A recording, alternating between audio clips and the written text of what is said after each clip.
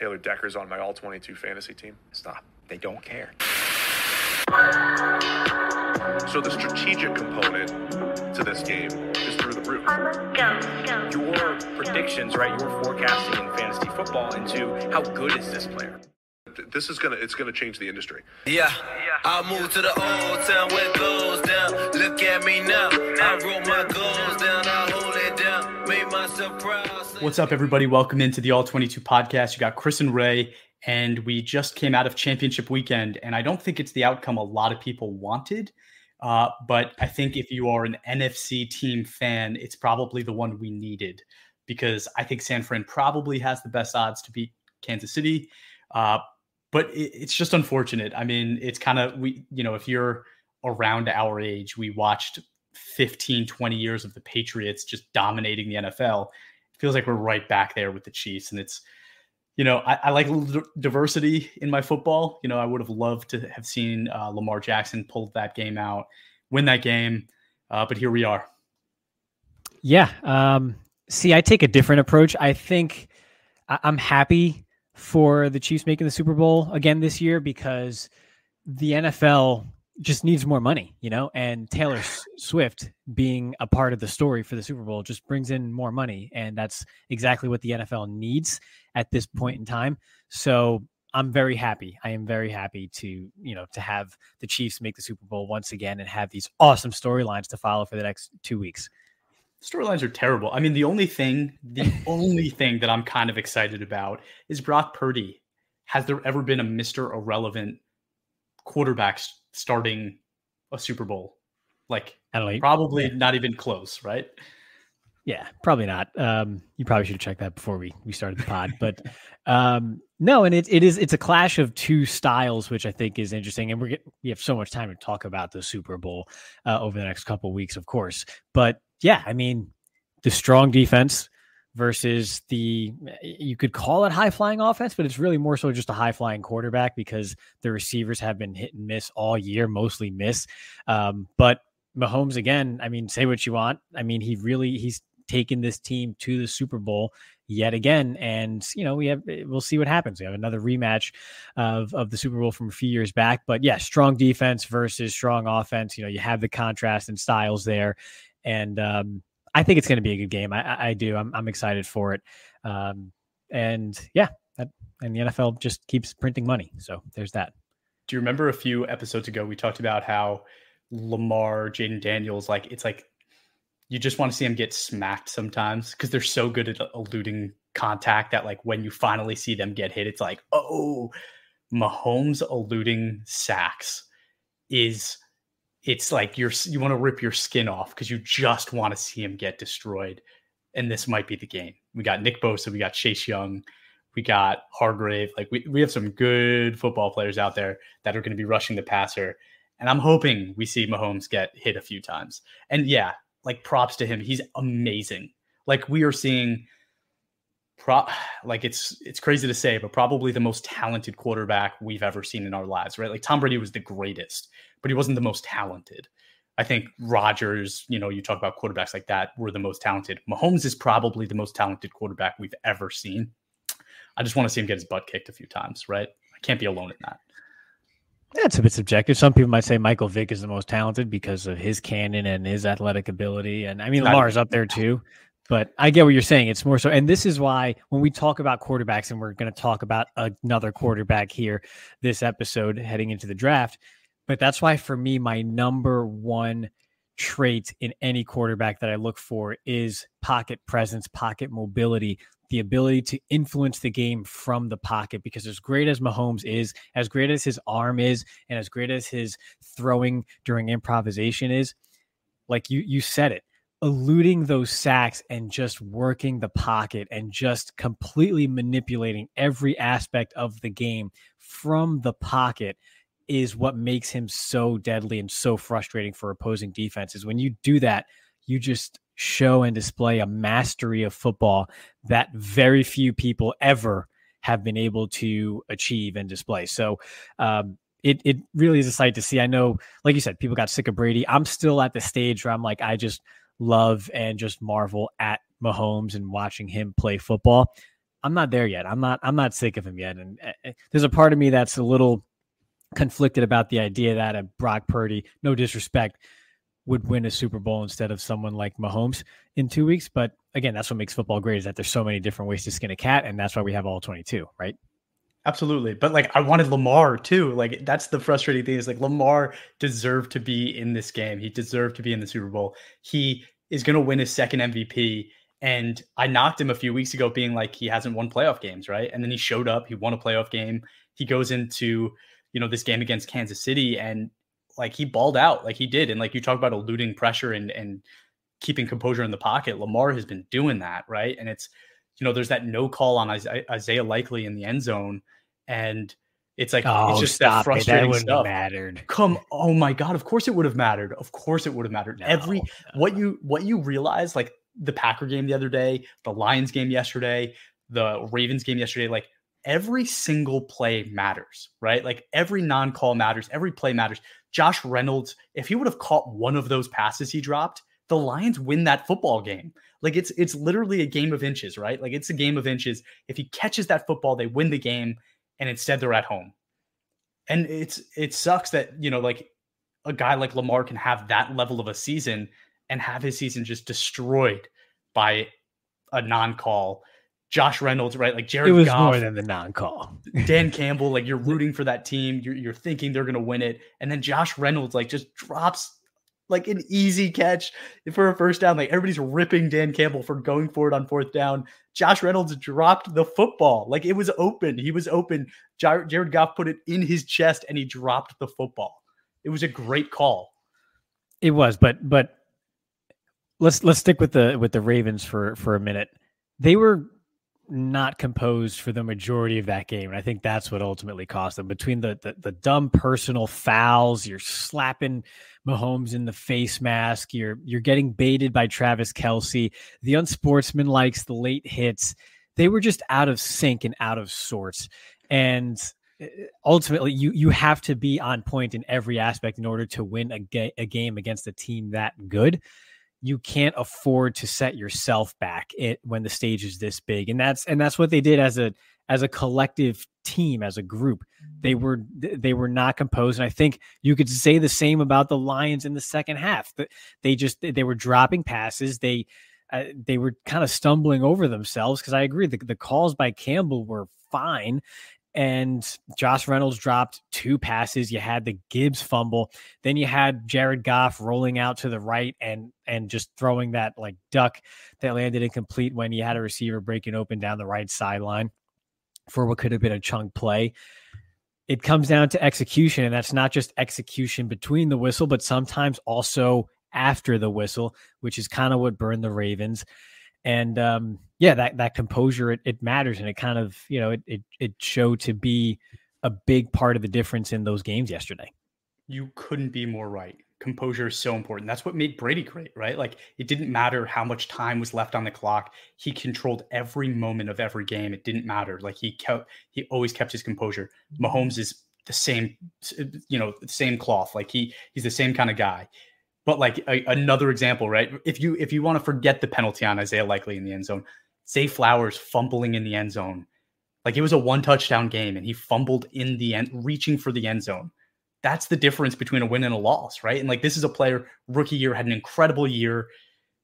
The whole story before the game was about how he's like one of 18 children, like, and his mom died when he was young. It was such a cool story. And this dude fumbles in the end zone and they lose the game by 1 touchdown. It's like heartbreaking, right? Like you want that team in the Super Bowl, and we're not going to have them. It's unfortunate. I think it's unfortunate for the NFL. I'm going to be completely honest. Yeah, can't give opponents that good second chances. That's really all it comes down to. You would have been closer and maybe have finished the drive earlier if you don't get the taunting penalty. And say what you want, taunting is soft. Yeah, I wish they wouldn't call it, right? But they did. And even though you got that yardage back a play later, that's still extending the drive and just giving yourself, your unit, another opportunity to make a mistake. And that's ultimately what happened. And it's those little things when the stage is this big that can end up costing you. For sure. Any other takeaways? I'm excited for the Super Bowl. We had a fun playoffs. I think we had the right mix of blowouts and close games and like fun storylines to follow. I just take a step back. I appreciate this playoff season, the way it played out. It was fun. I agree 100%. Having like CJ Stroud and Jordan Love come up and have great games, having the Ravens make it as far as they did, the Lions story, just like never making a Super Bowl, making it to the NFC Championship, being up by 17 points and blowing it. Like there was a lot of good storylines in this playoff season. It's a good script. I definitely enjoyed it. It was a great script. Whoever's writing it, like Oscars are coming up, I think. They should win some awards. Okay, but we're going to talk about Bo Nix today. A lot of people have been asking about it. I've been seeing comments floating around saying, guys, when are you talking about Bo Nix? We're talking about him today. Ray, we always start with first impressions. I think my first impression on Nix was that he has a very pro style of play. When you watch his tape, the first thing you see is like, oh, wow, this guy has he's very fluid. He's very mobile. He's accurate. He can run. He has a very translatable game to the NFL. First impressions can lie sometimes, but I do think there are a lot of positives to his game that will translate. What was yours? He's likable. That's my first impression is that he's likable. You watch him and it's fun to watch because of the movement, quick release, getting the ball out quickly. But then when he's not getting the ball out quickly, he can make stuff happen with his legs. He's in command. So yeah, it's. I mean, he's the age of a professional quarterback. He's gonna be 24 years old when he's drafted. So you would expect that he has that sort of pro approach to the game. But it's a fun watch. You get why people like him, and it's totally different. You want to talk about first impressions. I mean, he was bad at Auburn.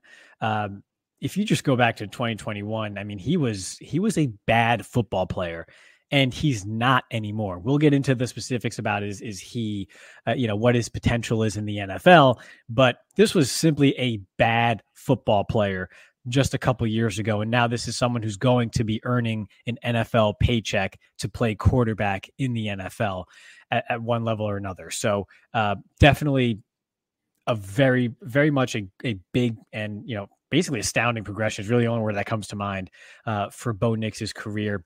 Yes, it was 6 years, but the improvement was big time. And you have to think about, all the negatives we hear about the transfer portal and NIL and all these things, right? And there are a lot of negatives associated with them. But you also have to look at the positives.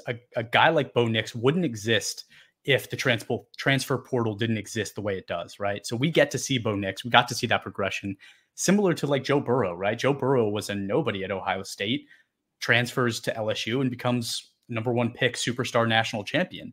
I think Bo Nix maybe didn't have as meteor rise as Burrow did.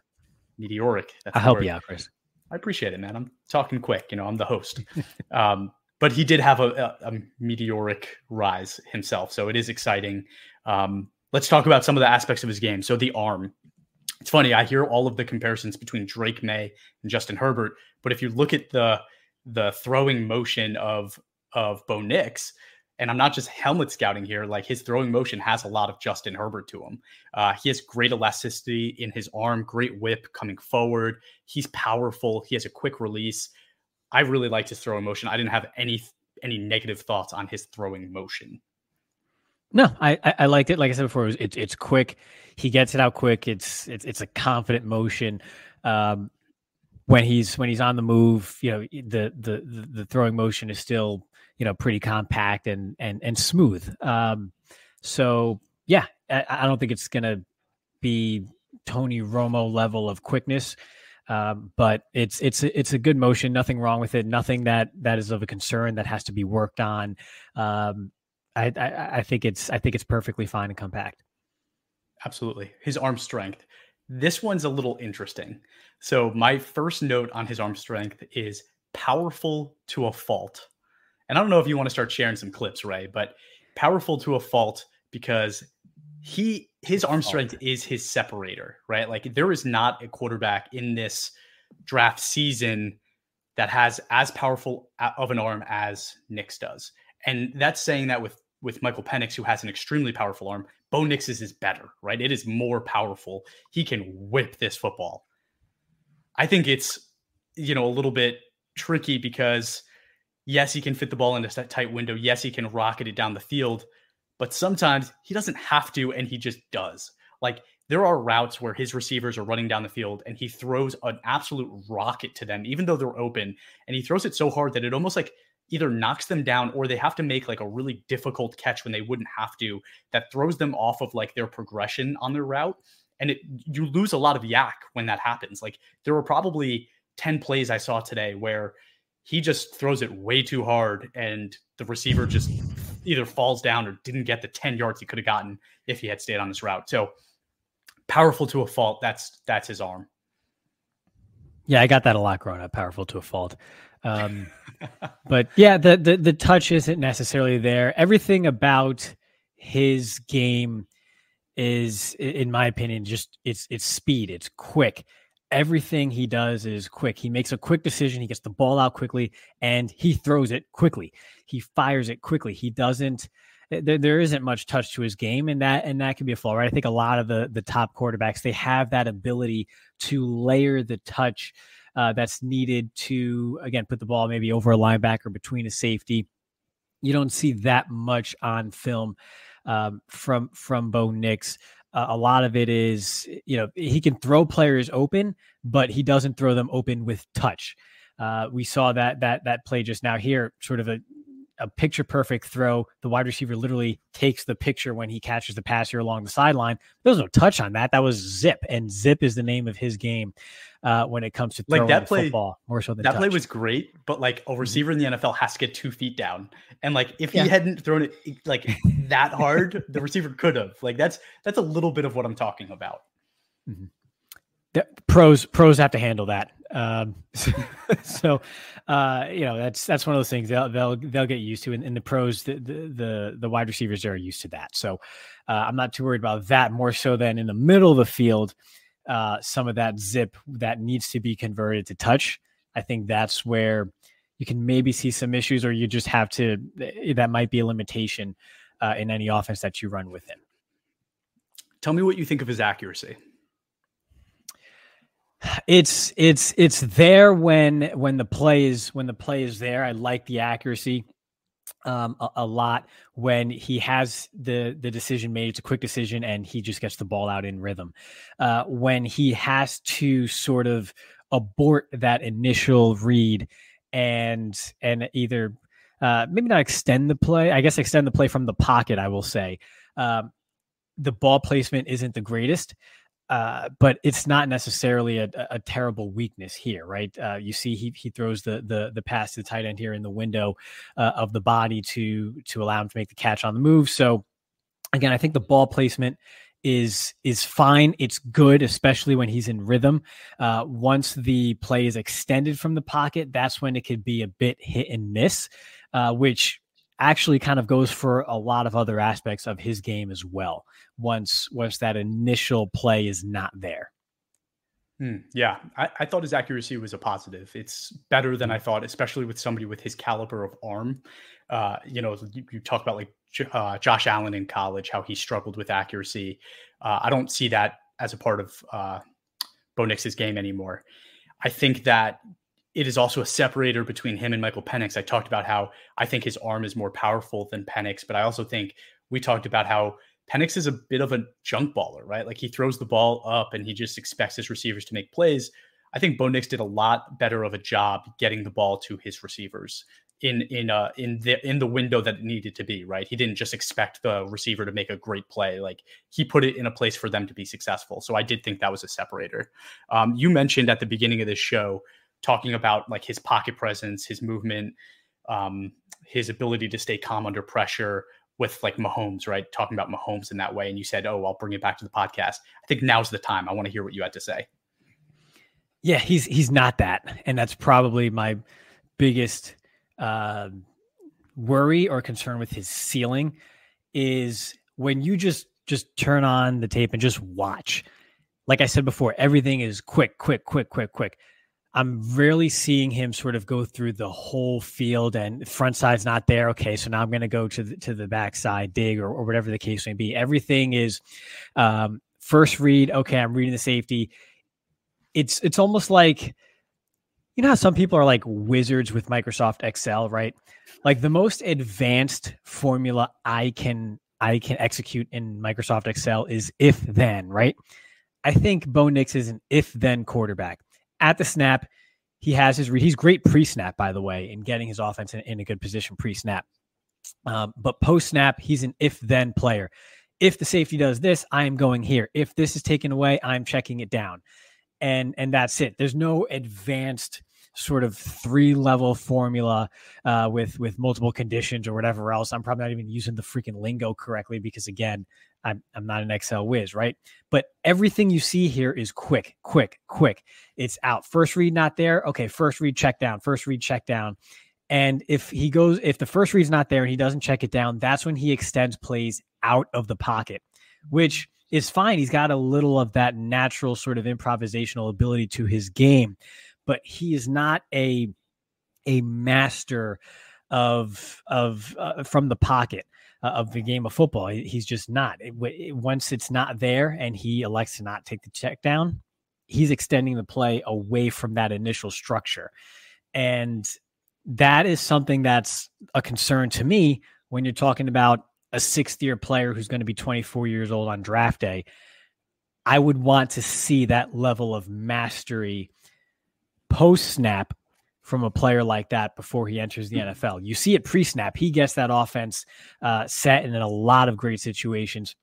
Before the snap, he has the freedom to audible and pretty much not do whatever he wants, but he is given that freedom because of his level of mastery of the offense overall. But post-snap, again, he doesn't show that advanced level of decision-making if the defense has the right play call and his initial sort of intention is not there. So I'll never knock a quarterback for a downfall of the scheme, right? So you're talking about Oregon did a lot of quick game, a lot of screens, a lot of sideline to sideline throws. And I'm not going to say that's the reason Bo Nix isn't able to do something else that I would like him to do, which is right, sit in the pocket, go through a progression and make a play. Saying that, the times where he did have to do it, I agree with you. I don't think he was able to do it well. He's a 5-year starter. You would expect him to be able to do this. So that's kind of my biggest concern there.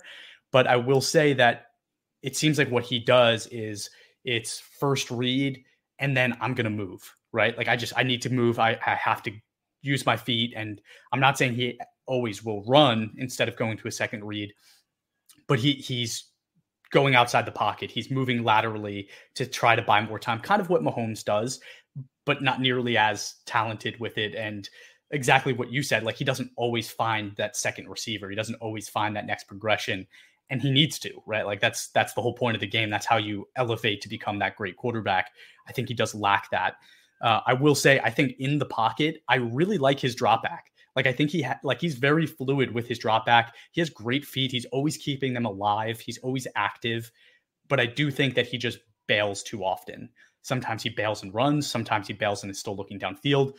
But it's never all that great. And you talked about pre-snap. I did see some games where he is calling things out pre-snap. Whether or not what he calls out is successful, that's another story. But he is trying, right? And that's, I think, 24 years old, 5-year starter in college. He should be able to do that. And if you're watching the screen next to us, how many running back screens are you seeing, right? It's one after the next after the next. There's so much of that in that Oregon offense.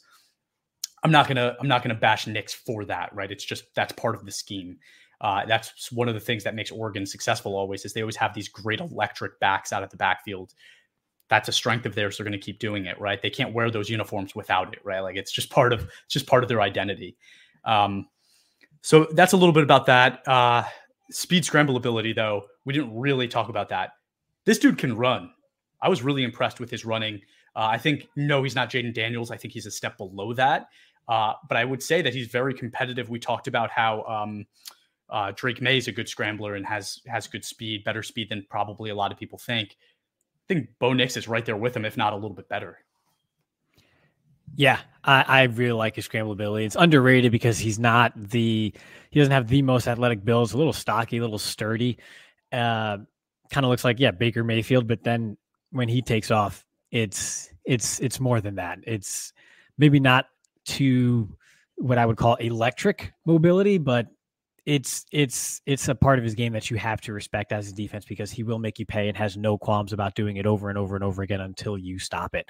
And so that's another factor in his game that can really open things up for his offense in the pros. It's something he leans on, but at the same time, he protects himself. He's a smart runner. It's not just about his athleticism.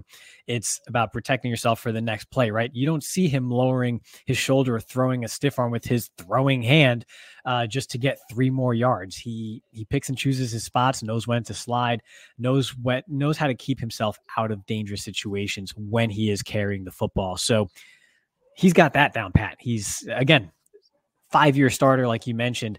All of these little things about the game he has really developed as a part of his sort of repertoire, both through the air and on the ground, like we're talking about here. He does those little things right. Yeah, exactly. And then let's just jump into the numbers a little bit here. So 6'2", 217 pounds. Like you said, he's going to be 24 years old in February. We talked about JJ McCarthy, so it's still 20, right? They're 4 years apart.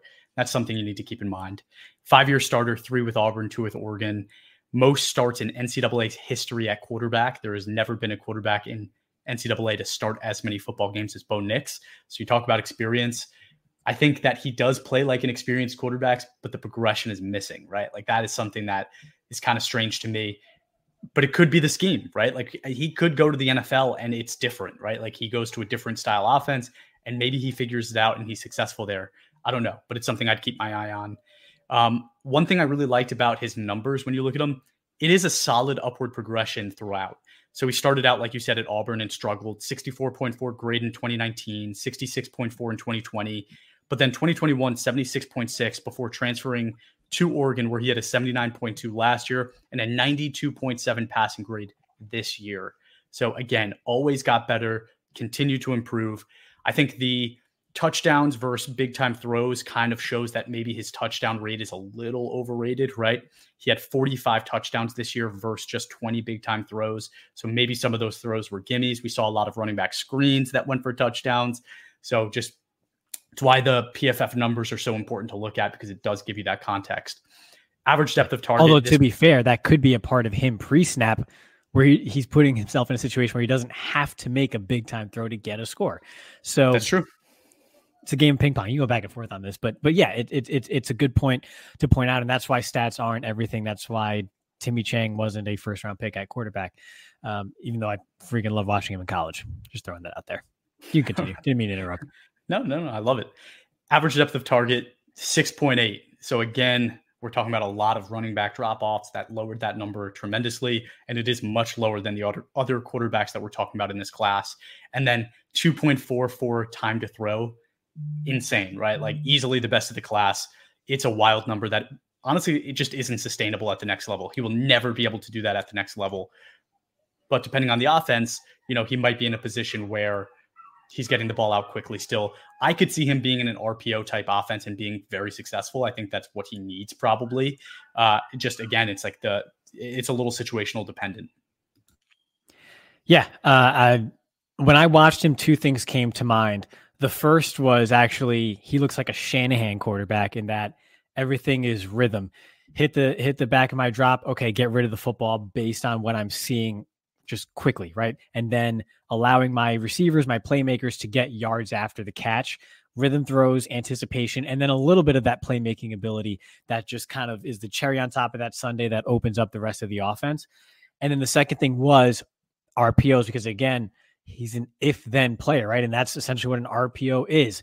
If, crash, then throw, yada, yada, yada. So he's that if-then type of player to where he can execute those RPOs at a high level. He's definitely, used to that through his time in college. And then, again, everything just anticipation, rhythm, quickness. The longer the play goes on is when things start to break down, unless he uses his legs at that point to scramble for yardage. But as a pure passer of the football, the longer the play goes on, the less chance you have of success with Bo Nix. And then getting to like the person, right? You talked about how he's a very likable guy. Valentine's Day is next week, Ray. Where are you taking him? Great restaurant. Or Senior Bowl. Eugene. Senior Bowl.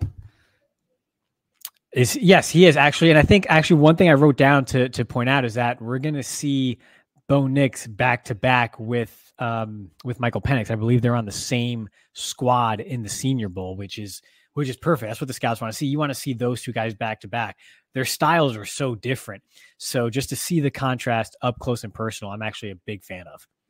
They're different, but their strengths are similar, right? It's like the deep thrower, the big time throw, the runner when you need to, strong bodied guy. Like both of these guys are not huge, but when you watch their film, they look like dudes out there. Like they look like big guys, but 6'2", 217, like in terms of NFL quarterback, it's middle of the pack. Yeah. If the 6'2" is legit, which we'll see at the combine, sometimes 6'2" is actually 6'1" or 6'1.5". You know, you never know for sure. But 6'2", 217 on paper is what you're looking for.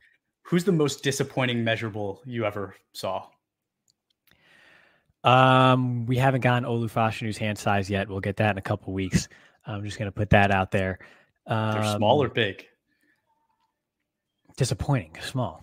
Oh, okay. Oh, wow. Yeah. It's got little hands. You're just throwing them out there like that. It's going to be for the world to see in a couple weeks in Indianapolis. So just that might be that's just one that came to head initially. I don't know.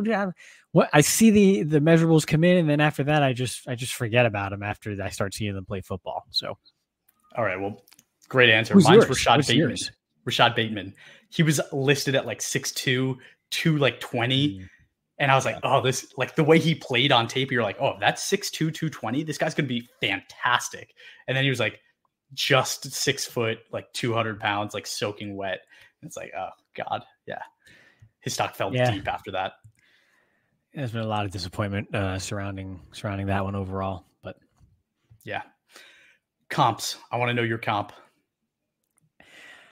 I said more mobile Baker Mayfield with a touch less mastery post snap, but I mean, he looks like Baker Mayfield. If you were to just put them in a generic football uniform side by side and watch them play football, he looks like Baker Mayfield.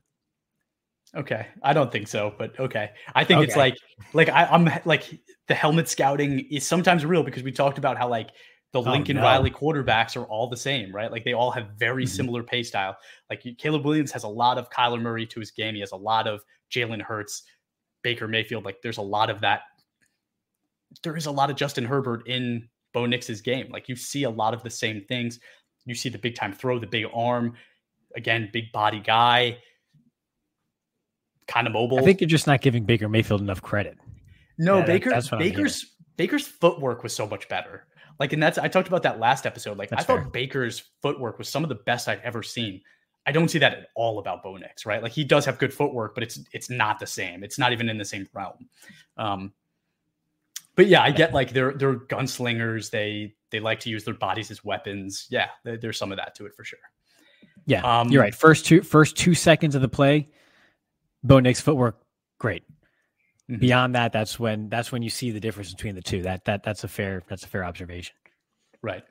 Okay, but that's all I really had on Bo Nix. I think we're gonna do a full QB episode now, just kind of talking about how we think this class is structured, who we think the top dogs are, where we would rank them, how we think they rank compared to other guys in other classes. Right? Like we're doing comps, but I don't think Bo Nix is Justin Herbert. Right? I'll just say that right now. Mm-hmm. So we'll talk more about where we think they fall in terms of like the other quarterback classes. I think just like as a little teaser, the only thing I will say, I actually think I have last year's quarterback class above this one, which I think is a little controversial. And I think a lot of people might disagree with. I think this one's definitely deeper, but I do think that there was better high-end talent in last year's class. That's going to take me a lot of time to process. I at first glance, I would disagree, but that's because of how I feel about the top of each class versus the depth. So we may have complete opposite takes on this whole deal when we're going to get into it during our quarterback episode, I guess. So I will just take the opposite side of that coin. Okay. All right. We'll get into it, but any last Bo Nix takes? if you were to sum him up in 2 sentences, I might say 3. He's a 5-year starter, as you mentioned, right? Pre-snap, looks like a 5-year starter. Post-snap, not so much if it's not there initially. And that's my biggest worry about his ceiling in the league. Everything else he has done a great job of improving, but that aspect of his game, I don't see it yet. And that's a worry because I'm of the belief that some of that is innate. And if you don't have it by now, then when? And that's my concern with Bo Nix. But outside of that, I think he's a gamer that you can win with and has shown improvement. So you got to bank on that trend continuing overall. Good player, fun player to watch. He's going to be a starter in this league. The question is, can he evolve and grow in that starting role? And that'll determine how long he remains a starter. I like that. I think the only thing I'll add is I think there are going to be teams that fall in love with both Michael Penix and Bo Nix because of their leadership. You can see it on film. You can see it, like you said, pre-play. These are guys that know how to lead football teams and have done so for more years than almost anybody else in college history. I think teams are going to fall in love with that. So I do expect these guys to be highly coveted, even if the play doesn't always warrant that kind of a response. That's it. Yeah, I think his pro career is going to be longer than his college career. You think so? It was a long college career. I'm saying for him, it was a long college career compared to most others. That's true. Like his 401k already has like $200,000 in it. It's pretty good. Exactly. All right.